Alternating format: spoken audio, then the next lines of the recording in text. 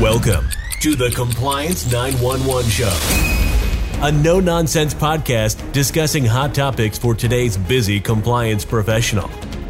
It's everything you wanted to know about regulatory compliance, but we're afraid to ask. And now, here are your hosts, Dean Stockford of M&M Consulting and Len Suzio of GeoData Vision. So what exciting topic do you have for our listeners today, Len? Well, Dean, the two questions that should be on every compliance and risk officer's mind are, one, is my lending performance below what examiners would find acceptable? And two, is my performance so low as to be considered to be, quote, statistically significant?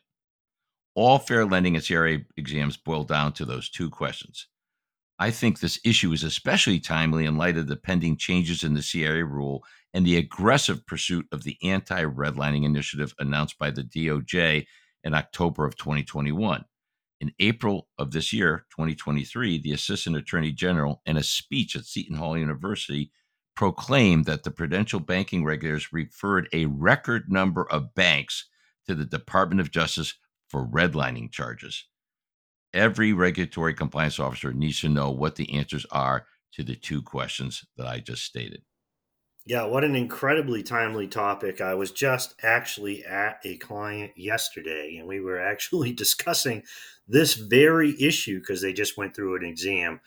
And one of the things that they were asking, the board had a lot of questions relative to the lending inside and obviously outside of the assessment area and certain REMA impacts. But I don't want to get off topic.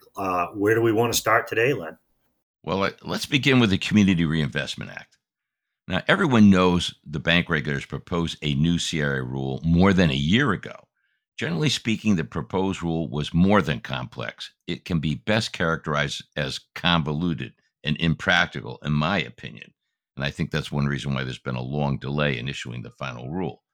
Now, within the proposed rulemaking was provisions for official benchmarks for different CRA tests. While much of the proposed rule can be criticized as overreach, the proposed performance benchmarks are very interesting, and they represent, for the very first time, the publication of exactly calculated performance standards for CRA examination purposes. Now, without getting into too much detail, the regulators propose, quote, calibrated benchmarks, computed based on a percentage of the demographic variables and a second set of percentages based on the loan market data within a bank's assessment area. The factor that would be the cutoff for, quote, satisfactory performance proposed by the regulators to be applied to the demographic variables was 65%.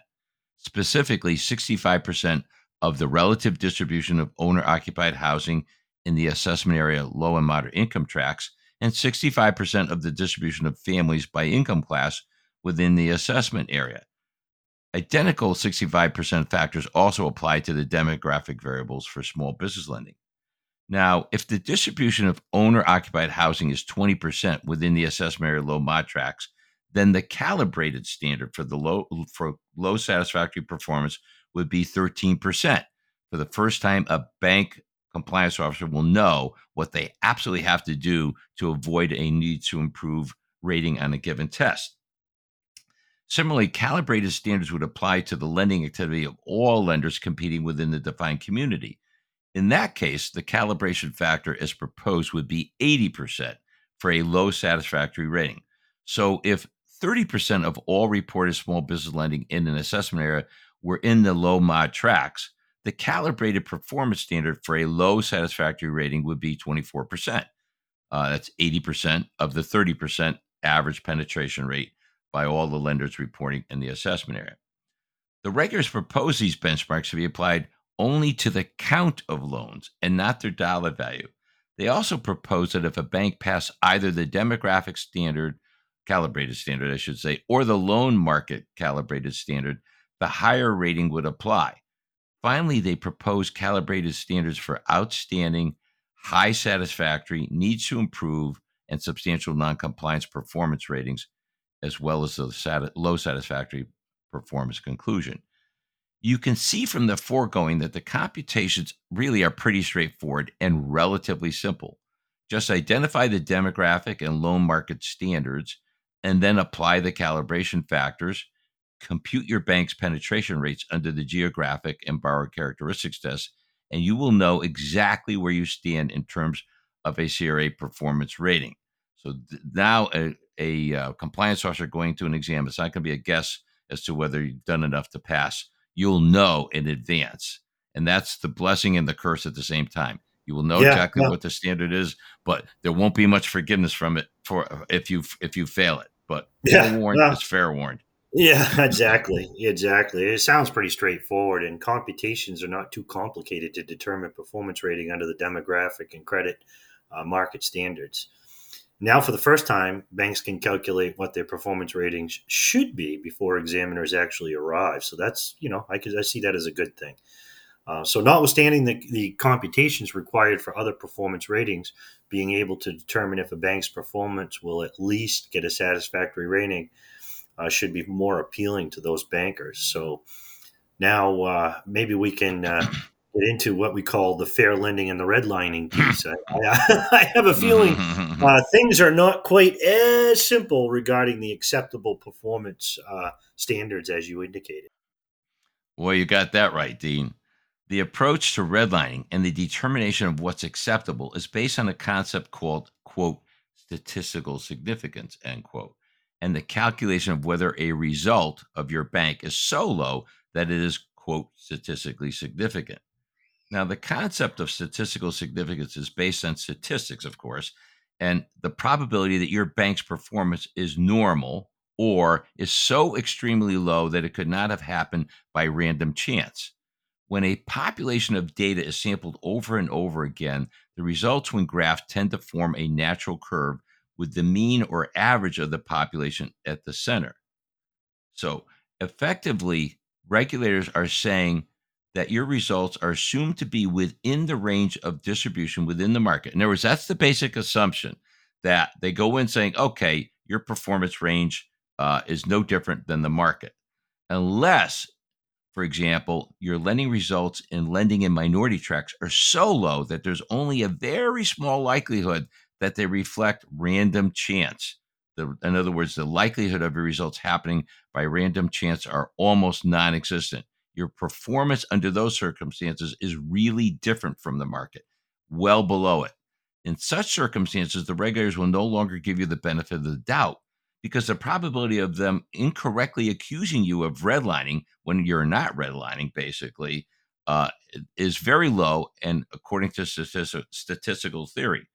Put another way, if your performance results are so extreme that they happen only when a very small percentage of the time occurs by chance, when you are not redlining, this is what's called the null hypothesis, then it is highly probable that you indeed are redlining, and accusing you of redlining has only a minimal chance of being wrong by the regulators.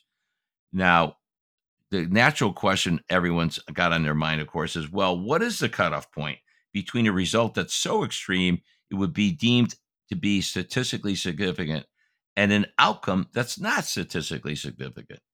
Well, the regulators use a statistical significance level of 5%.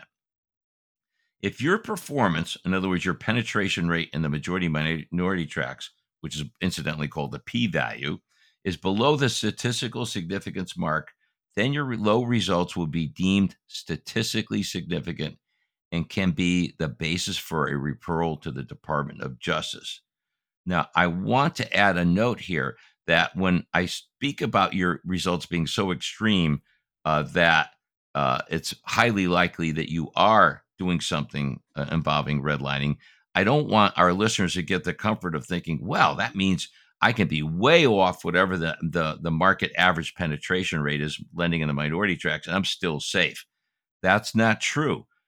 So if the market's at, let's say, a 20% penetration rate in the minority tracks, this does not mean that you can be comfortable thinking, oh, well, I'm at 15%, and that's not so extreme from the 20%, so therefore I'm safe. No, no, the statistical significance can be within 2 or 3 percentage points of the market average. So you can actually be up there in the 17 or 18% range within a market that's at 20% penetration lending in the minority tracks, and you still could be statistically significant in your performance in a bad way. In other words, your performance is unacceptably low. Now, this is highly technical stuff and includes double negatives, so it can be very confusing because we're talking about what's called the null hypothesis. But what a banker needs to know is, what are my results?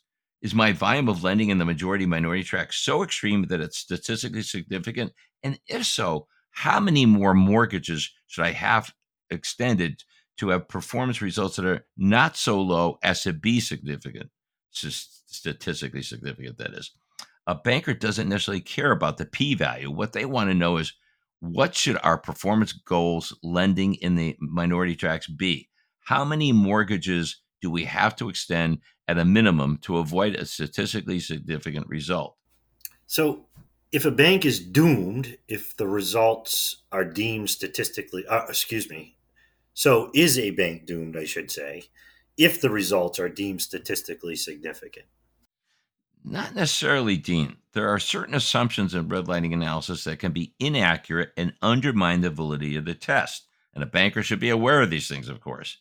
First, there's the matter of correctly defining the markets to be analyzed.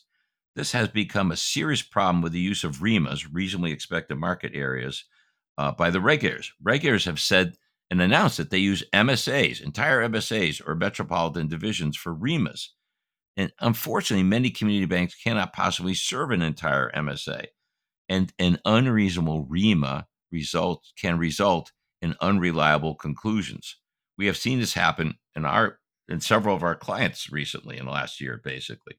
So, number one, the market itself has to be the real market. In confusing the situation is the regulators' approach, where they're using MSAs as that standard. So right away, if your regulator is pushing your redlining accusations based on an MSA, make certain that the MSA itself is truly a reasonable area for you to serve. If not, you have no chance of getting a satisfactory or getting out of an exam without being potentially accused of redlining. Second, the regulators will compare banks to the market and to their peers. So how peers are defined can affect the comparison. Make sure the peer lenders are indeed truly peer lenders, not just an arbitrary group of lenders of the same size. Frequently, an examiner will ask a banker, well, who are your peer lenders in this market? You should be prepared for that question, and you should be able to justify your position. Have a list of those peer lenders, why you consider them to be peer lenders, and make certain you've analyzed your performance in advance as how you compare it to those peer lenders for lending in the minority tracks. And third, you may actually have a statistically significant performance, but there can be legitimate explanations for it. Perhaps your ability to lend has been impaired by other factors that may limit your lending for a period of time.